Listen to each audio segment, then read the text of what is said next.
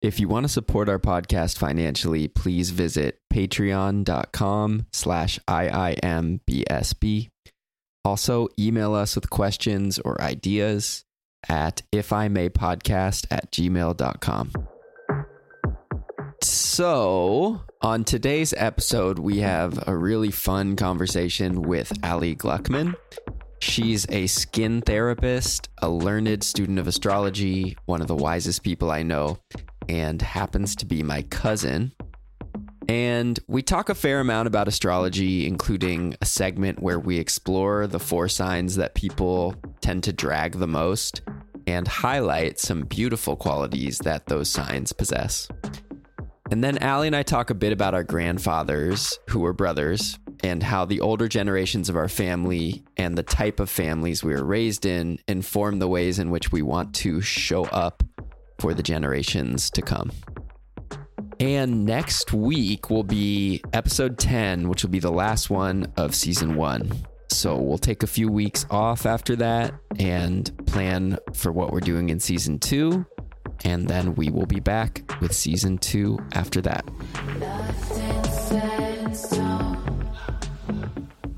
Welcome to If I May Be So Bold, a podcast about relationships. The ones we have with others, the one we have with ourselves. And given that Dan and I are a couple, you're going to be hearing about our relationship too. I'm Dan Epstein, a recording artist, former opera singer, and relational coach. I'm Justin Waring Crane, a therapist, recovering perfectionist, and karaoke star.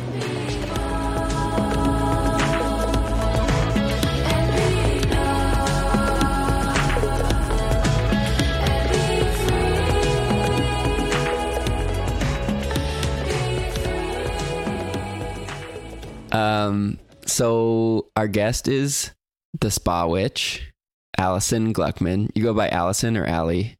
Oh, usually. I feel like Allie. I'm coming back to that. Okay, a return. Yeah. Triumphant. Mm-hmm.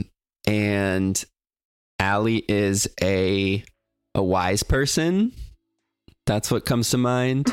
An esthetician, an astrologer. Allie, would you describe yourself as an astrologer? Is that what you would say? I feel like I am a lover of and a student of astrology for sure. But yeah, I'd put it like that. But okay, so I think there's different levels because there's people who like know the signs. Mm-hmm. And like know their like kind of their 3 main placements and then maybe some others. Then there's people who kind of are like, I feel like intermediates where they're like know a little more, like know the more deep cuts, the nodes and like intersections and stuff. But I feel like you can tell when somebody has like an actual relationship with astrology, like you like speak it as a language. Yeah. I feel like it's always been very intuitive for me. And absolutely, yeah, it's like how I see the world. So it's for sure my language, but also like with big reverence to like how complex it is. I feel like I've always said to myself when I'm like 70, I'll feel like I can speak to the complexity of astrology, you know? And like another thing I've noticed is when I talk to you about astrology, I'll be like, oh yeah, like I'll refer to someone like, oh, that person's a Scorpio or whatever. And you like have an emotional reaction. And it's usually of adoration or of like, admiration. And I think that's notable because like, you know, some people use astrology in a more reductive way where it's like, as a way to like kind of like hate on people or like disregard people. And I'm curious if like, as someone who knows more than we do, like, how do you view that? Like, how do you view that way of dealing with astrology? Yeah, that's a good question. I've noticed that, and I've also been that person. But I feel like that is kind of like the new age version of like old astrology, which is like really deterministic, like, and predictive. And I actually don't really believe in predictive astrology because I feel like you can look at someone's chart and you can see so many kind of themes and archetypes, but like there's really no way to predict how like a person is going to live out their chart. And I feel like every person, the cool thing about astrology is like every astrologer who looks at a chart is going to bring their own unique symbolism to that. So I'm going to basically project all over that. And so I just think that you kind of have to let people show up, and you can't really make assumptions about them. Definitely, like, I can see people's motivations and things that I guess certain like archetypes that might resonate with them as a person, like, you know, having a Pisces moon. I know imagination and dreams are going to be your jam, whether or not you realize it or not. And then I also think too, like, your unique childhood and upbringing, and if it was safe to like live out those aspects of your chart in your family of origin and things like that. That's cool. Yeah, I feel like there's a need, and maybe there's like a lot of people doing this now. Like, but when you said whether or not it was safe for people to express an aspect of their chart or their personality growing up, like, then it's like that's such a nice intersection with like trauma and like family of origin work, you know? So like trauma informed astrology, I feel like, is probably out there now, and like we need that. Yeah. It's and awesome. I want to go back to that term you said, deterministic. So that makes me think of like, you're kind of saying, oh, well, if these are your placements, then the true version of you is this. So like, you just haven't realized that yet or something. Like, was that like kind of what you mean? Yeah, totally. Or like, if you have this placement, then like this bad thing's going to happen to you, you know? And I think that astrology there's so much around like consciousness and astrology and how our consciousness has evolved and how we're using it differently today. But like back in the day, it was used like, I'm going to cast this chart to see if we're going to like win this war, this battle, you know? So I don't feel as though we need to show up that way anymore with astrology, which is pretty cool. And for your own personal journey, you said that it's really changed for you, like over the years. So can you walk us through like how you used to do it versus how you do it now, and what that transformation was like? Yeah, I mean, so I'll just start by saying that I'm a Taurus. So I'm pretty stubborn, and I have the experience of being narrow-minded at times. So when I was younger, it was almost like before I actually studied astrology, I was like kind of like taking a collection of like my experience of people, and then like basically like putting those together and being like, oh, this is what a Libra is like. But a lot of the times it was almost like an avoidance. It was like, oh, I don't like this quality of this sign, so I'm not going to interact with them. Or getting someone's birth time of somebody I just met and doing their chart and feeling like I know everything about them based on that. And again, like kind of using it almost like some sort of like some form of protection. Like, I'm going to stay away from this and I'm going to go towards that. Whereas now I've kind of learned through being and through relating with others and through other astrologers that it's a snapshot, an astrology chart, but it's also like so expansive and so big. So I think that the most interesting thing that happened was an ex-partner of mine. I did his chart and I had his birth time wrong. So this whole time I was like seeing him through this lens of like, oh, we're not going to get along. This isn't going to be good. And then a few years later, I actually found out that was the wrong time. And he's this whole other person with this whole other chart. And that really showed me that like a lot of this is how I'm seeing it, you know, and not necessarily like who this person is. So that was a pretty interesting instance. And I could talk more about that person and their astrology because it's fascinating. Ooh, yeah. Wait, will you, like, what were some of the the qualities, or you're like, oh my God, I thought this person was like this, and actually like, yeah, I was reading into it. Yeah. So the first time I did their chart, it was a lot of air. And as somebody who's like very watery, very emotional, I was like, I don't think that this person is going to be able to like see me or connect with me, specifically like an Aquarius moon. And I was just like, no, that's not going to work with my Cancer moon.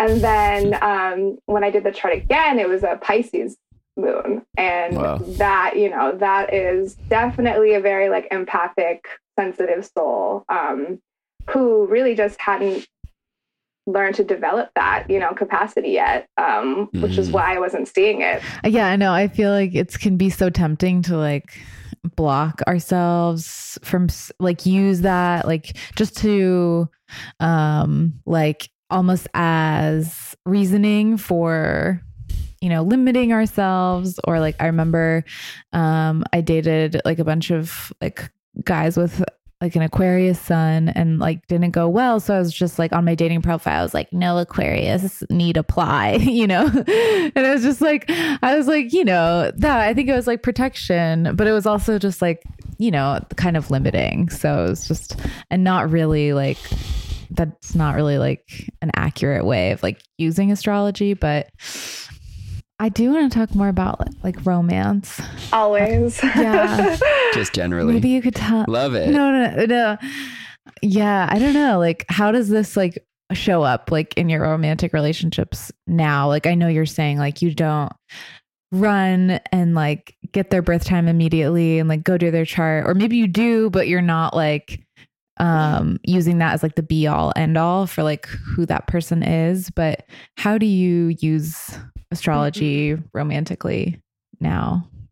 God, that's a good question. I think that I feel safe to look at someone's chart after I've like let them shown up for a little bit. So maybe I make like a rule of like no doing someone's chart until like the 6th date or something like that. Or maybe after like a few months. I heard one astrologer, I think Jessica Lanyadou, said like you shouldn't look at someone's chart until like 3 months into the relationship. That way you're like giving somebody the chance to show up without making these assumptions or being like, oh, I don't like that placement. That doesn't look good, you know?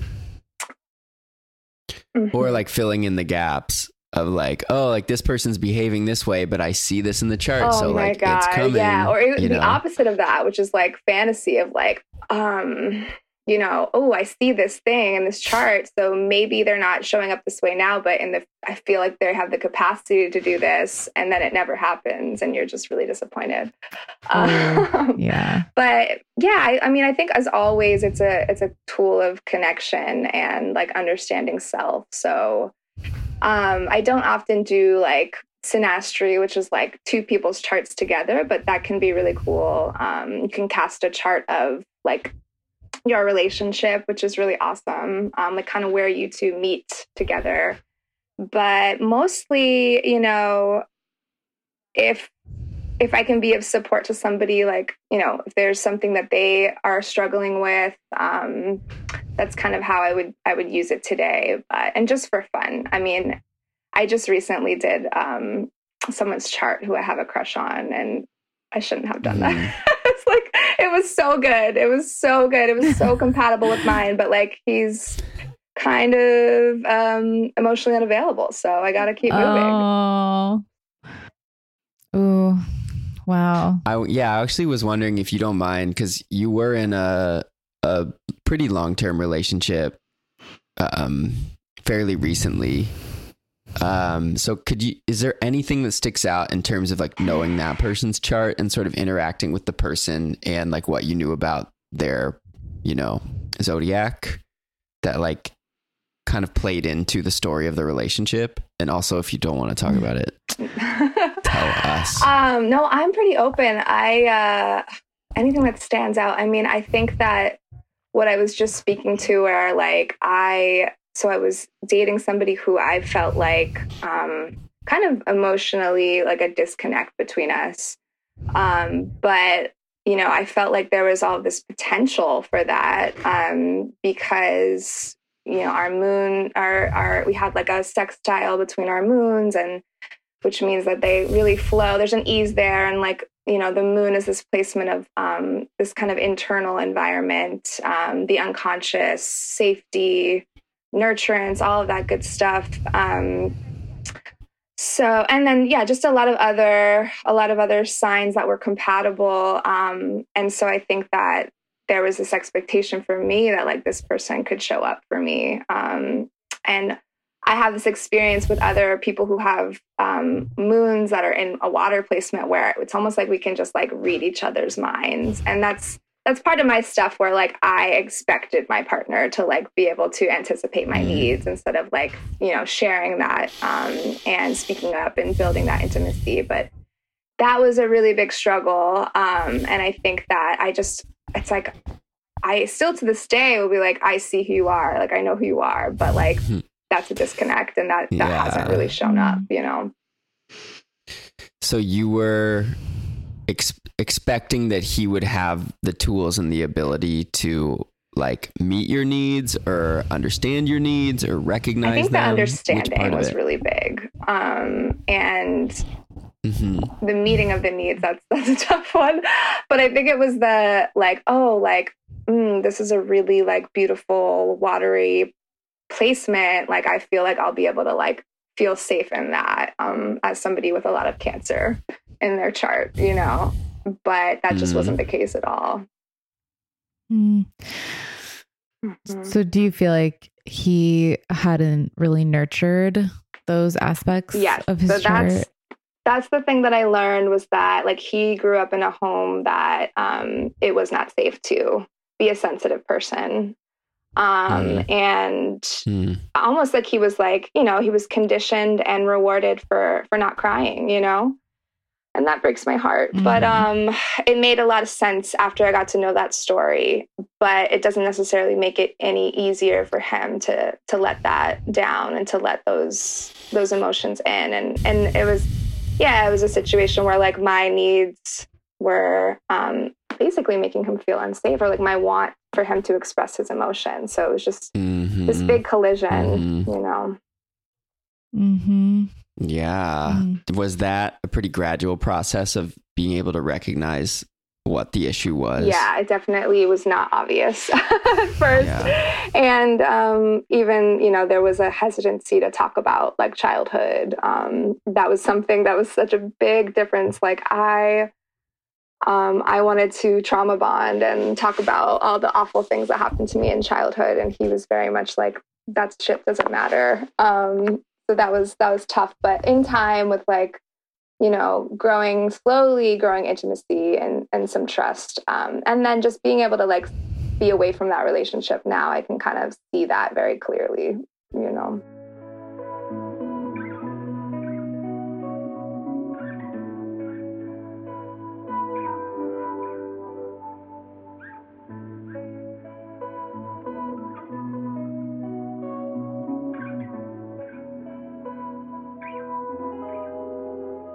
Did you notice, Allie, like as you were getting more into astrology, did you notice like the certain signs or certain placements that you were really drawn to, but that you felt like you were drawn to in like a toxic way, or like it was just like, I'm drawn to this because it's like reminds me of something that really hurt me or something like that?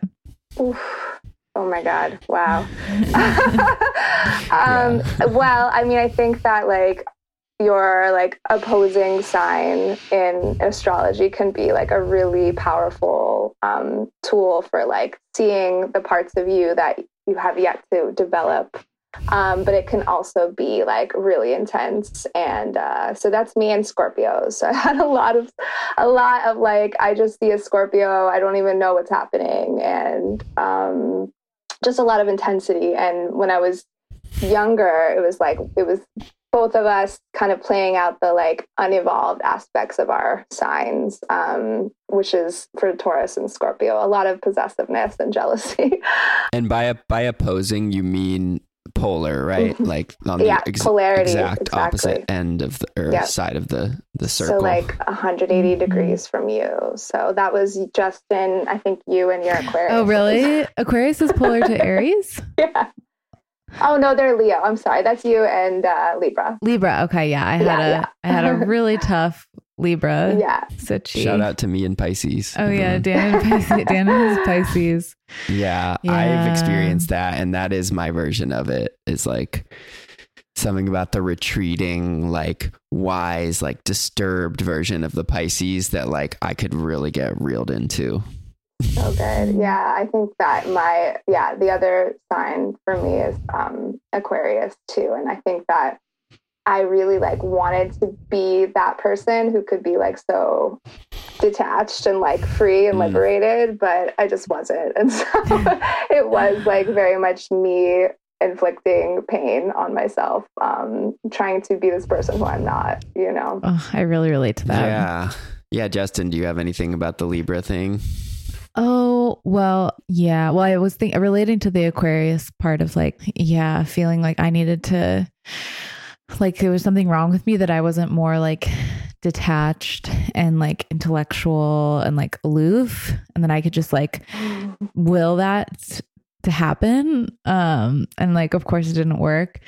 But then with my Libra situation, I wonder what I was like needing to learn from that. Like if there was like a levity that I was like needing to learn, like for like the way that he was sort of like, you know, kind of like, let's just like see where this goes. Like he didn't say that. Like, so he was like, you know, let's just say that he was not a good person, but, well, he was just like, you know, he was acting like it was a very serious thing, but like, I think his actual way of being was like floating around and like that kind of like stereotypically Libra way of like, let's just like see where this goes. And like, can be like kind of, free and like light. And I think non-committal. Yeah. Right. Yeah. But I think I could like, you know, like learn something from that. Like I can get really like bogged down and like serious and just like, I need to know like exactly what's going to happen. And so I think that would have been, you know, wasn't able to learn it with that person, but maybe it was something I need to figure out.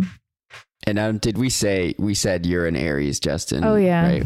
No, we didn't. We didn't. Well, yeah, we sort of did. So Justin's an Aries. I'm a Virgo, and I'm very Virgo. I have so much Virgo placement, and I relate to that in the sense of like, I don't know. And Allie, tell me if this feels on to you, but like Virgos are not like the most easy breezy. Right? It's safe to say. Ooh, yeah. And I think my best friend was a Libra, and it's like, that's not the polar sign for me, but it's the one right next to me. And he was like so able to like be like big and like take big swings like comedically and like just like in social situations. And I never felt that kind of ease. And I always felt like I should be more like that. Yeah, the sign that's really interesting with the sign that like succeeds you is almost like this it's like this, not, I guess, compensatory. It's like for example, like Aries is like, you know, just go, like, just be the first, just like really intense, like moving out energy. And then Taurus is like compensating for that by slowing the F down and like being really still. So the sign right next to you, it can feel like almost like challenging because you're like, you are what I'm not. And that's really interesting and really cool to learn from. But yeah, I would say that it's not super chill to be a Virgo. Especially with all the Virgo that you have, Dan, like Virgo sun, like Virgo moon, like Jupiter, you know, all Mars. that stuff. And like Dan posted his chart in response to this person on Twitter who was like, Ariana Lenarski, who's like, very funny. Send me your chart and I'll like do like few words for you, like what you should like think about or work on, or I don't know. No, it's she says, post your chart so I could yell at you. Oh, okay. Yeah. But like her response to Dan, like the first words were like, oh my God, like hilarious chart. Yeah. Like my chart was like a gag. It was like a clown chart. That's so funny. Oh my gosh, you've got so much Virgo. And I was just gonna say that I feel like Virgo is one of those signs that's like hated on. And I kind of what you were speaking to in the beginning of our conversation, like I think it's important to speak to the magic of like every single sign. Like we all are bringing something. It's just a little bit different. And so yeah, let's do a little quick, the most hated signs, and let's shout out the beautiful things about them. So I think we should do Gemini, Virgo, Leo. Would we say Leo? No, not so much. I think Scorpio is most hated too. Yeah. Maybe Pisces too. Yeah, so, nobody gets them. Right. Yeah. Okay, so let's start with Gemini, because I feel like that's the gold standard. Oh my God. So what people say negative about Geminis, right? Like in dating, they'll like do you dirty. I feel like is one of the big things you see. Liars. Yeah. They're chaotic. Chaotic. Loud. Yeah. That's what I've heard. They talk a lot. Lots of talking. Very unfiltered. Great. And then, so what do we love about Geminis? I know Justin can weigh in on this too. I just think they're so fun, and like I love talking. So like it's just for me, like and I like when people are unfiltered, because I feel like I struggle with that. Like I want to be less filtered, but then I get scared, and so I edit myself a lot. So yeah, I just admire that like free wheelingness, and just like I think they're so creative. So yeah, it's just been my experience. And Justin has Gemini, Venus and Moon. Venus, but it is a big. I noticed that early on when we started dating, that her love language, like communicating about what's really going on, there was a lot of intimacy for us there. So that was cool. I mean, that was big. I liked finding that out. That's so cool. Big communicators for sure. And like, it's just like lots of learning. I think that's the beauty. I have my Mars is in Gemini. So it's like, I'm very passionate about learning, like that's what kind of steers me through the world. Learning, definitely fun. And it's like, they're these little like mercurial people, like they just want to have a good time for sure. What about Scorpio?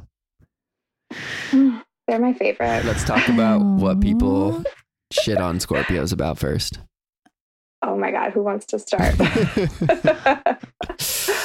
Well, I feel like I know a lot of people who love Scorpios, but it seems like the vengeance part of it, maybe. Secretive, jealous. There's they don't trust easily, and I think like archetypally they're like the underworld. They're super shadowy. So like people that want to be all like love and light all the time, it's not the sign for them. Yeah, it's like no fun. Yeah, and Allie, you should say, because I know you have a lot of good things to say about Scorpios. What should we love about Scorpio? Oh my God. Teach us. They are so powerful. They are, I feel like they are the true healers of the zodiac.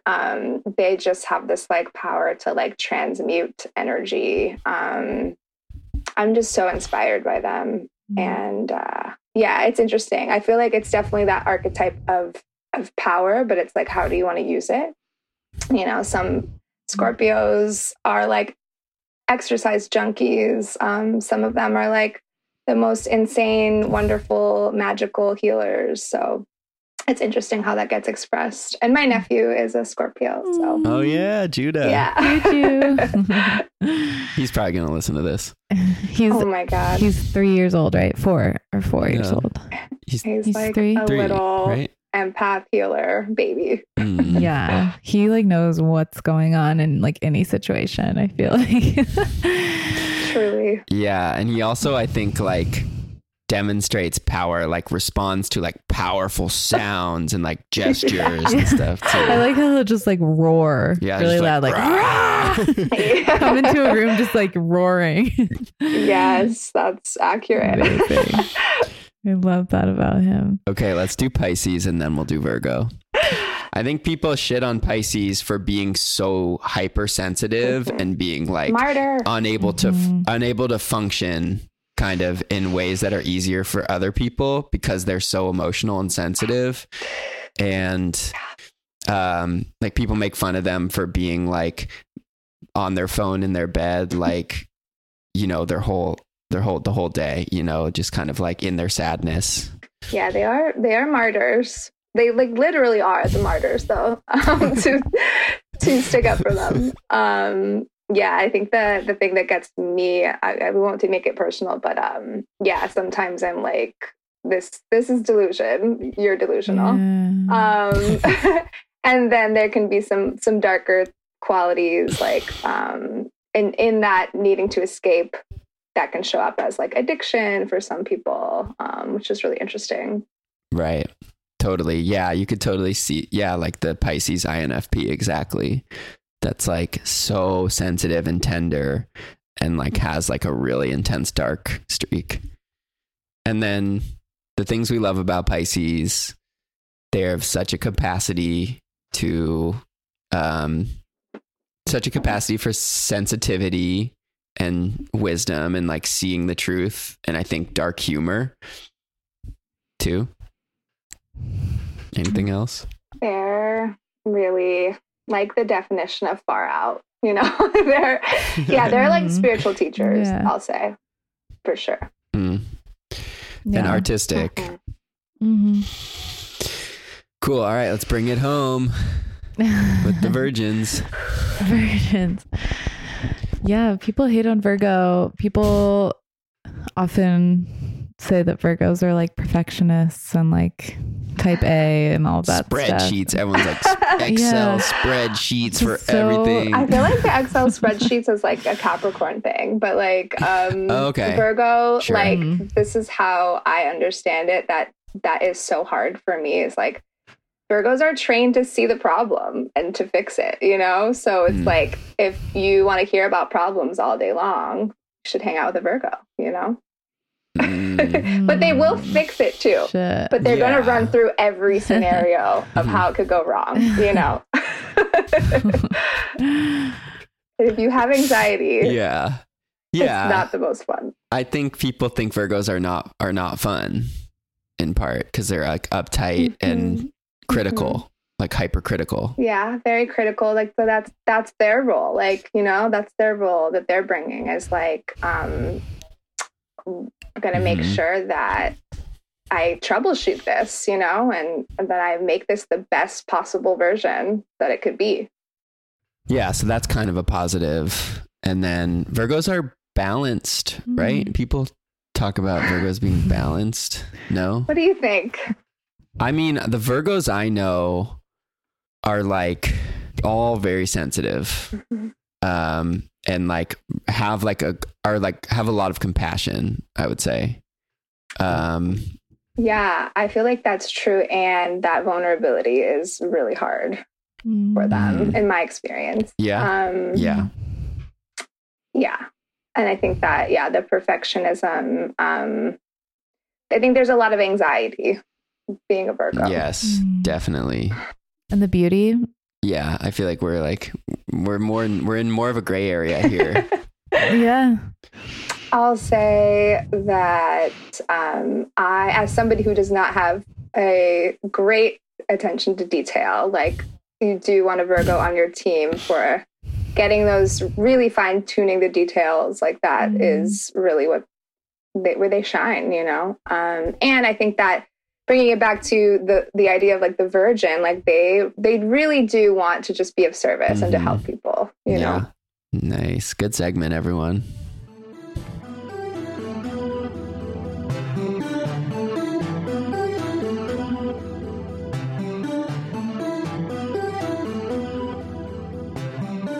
So our grandfathers were brothers. My grandfather Marvin was the older brother. Your grandfather Louis was the younger brother. My grandfather was like the doctor, like went to Harvard, really, really scientific and like such a good learner. Gemini.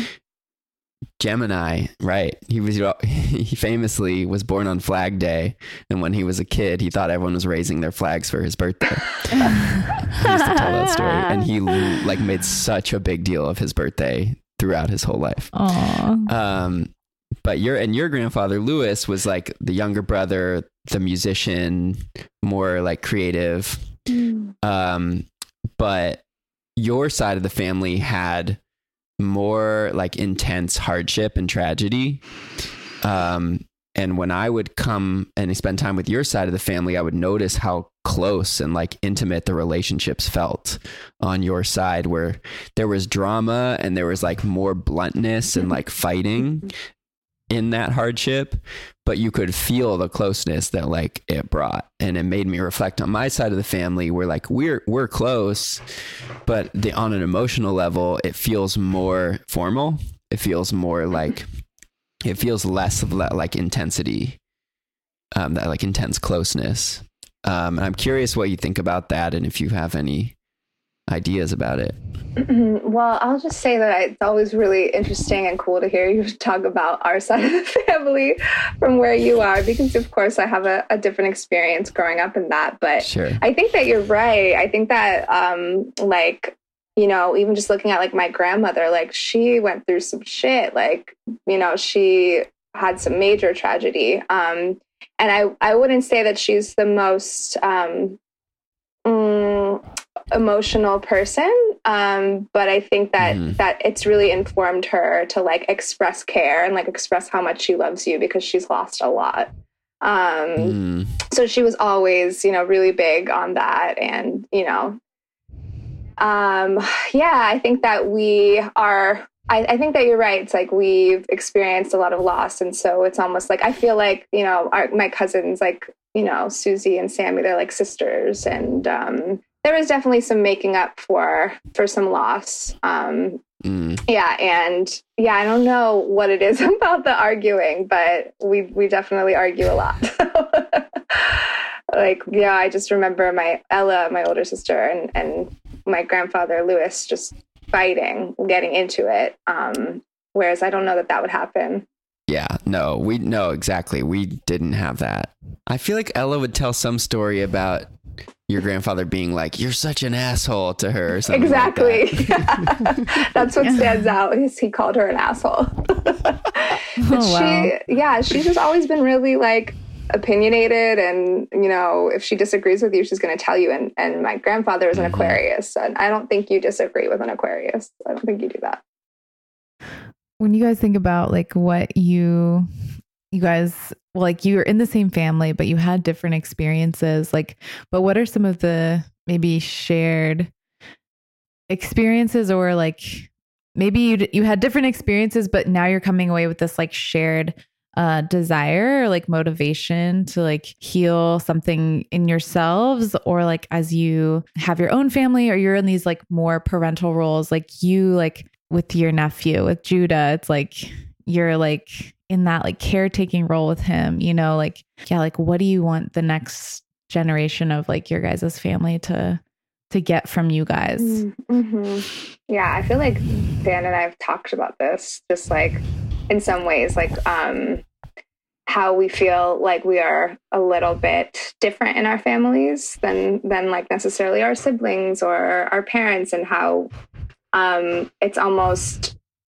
it's uncomfortable and hard to like be on this journey of like healing from a lot of things that have been handed down, or just wanting to show up differently, and I think specifically like more vulnerably and honestly. And I know I'd be curious what you think about this, Dan, because you mentioned that your family isn't the most expressive of emotions, but yeah, I know for me, for sure, like the biggest thing is like allowing emotion. So like that wasn't, even though we just talked about all of this, I feel like as this very sensitive child, that there wasn't really room for that. And so now looking at my nephew, who is very, very sensitive, has very big emotions, like even myself, I find myself getting uncomfortable with that. And I really want to just allow for those feelings, and not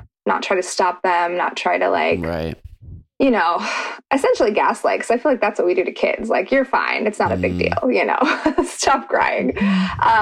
So I think that's like, it's interesting. It's a personal journey of like validating my own feelings. And then also like, you know, allowing that with somebody like my nephew. Right. I love that. So both my grandfathers were such like like Myers, like thinkers, not feelers, like Myers-Briggs T's. They're both doctors, and the families, just the rules were so important in the family, and like the order of everything. And in that, like, never made sense to me because my brain is just not like rule based in that way. And I definitely, the emotional part of it, I think allowing emotions to be what they are and not trying to fix them or control them, I think is such a crucial component. And I am definitely motivated to live that way.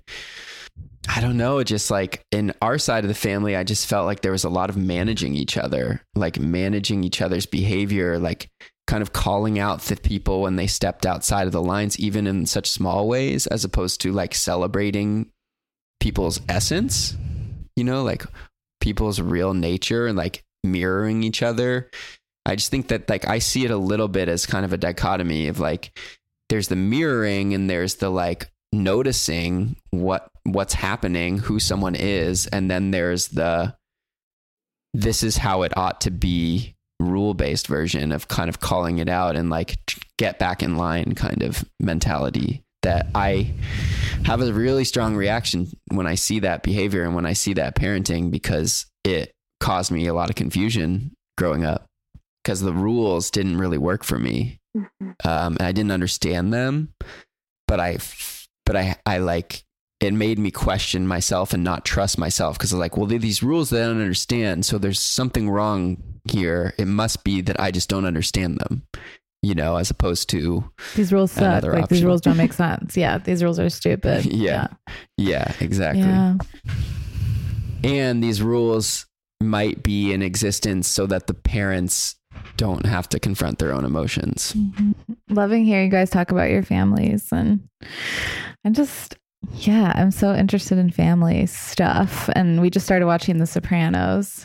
And like, I'm really drawn to like any shows or like books, anything about like families. I'm just like really into, I want to watch movies about families, read books about families. Like, sidebar, have y'all watched Couples Therapy? That show? Yes, I love it. I thought so. Yeah, it's so good. Dan hasn't seen every episode, but he will eventually. Mm-hmm. Yeah. Mm-hmm. Yeah, I really like it. I really admire that therapist. She's Orna. We could get Orna. She's so good. Orna, if you're listening, we want you, babe. We'll pay we'll pay any amount of I don't know. I want to let you plug your stuff, Allie. Can you tell us though, like, who are you really like in awe of right now? It could be healers, it could be just like scholars, wise people, anyone like Good that. question. I mean, who I'm in awe of is always like I'm obsessed with Adrienne Maree Brown. I love her work and her books. They're incredible.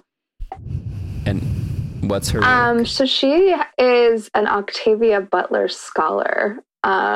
So she really merges this like theory of emergence, and she uses the work of like this like liberation of sci-fi to kind of like imagine a future. But she wrote this book that is really cool, especially as like a Taurus, called Pleasure Activism.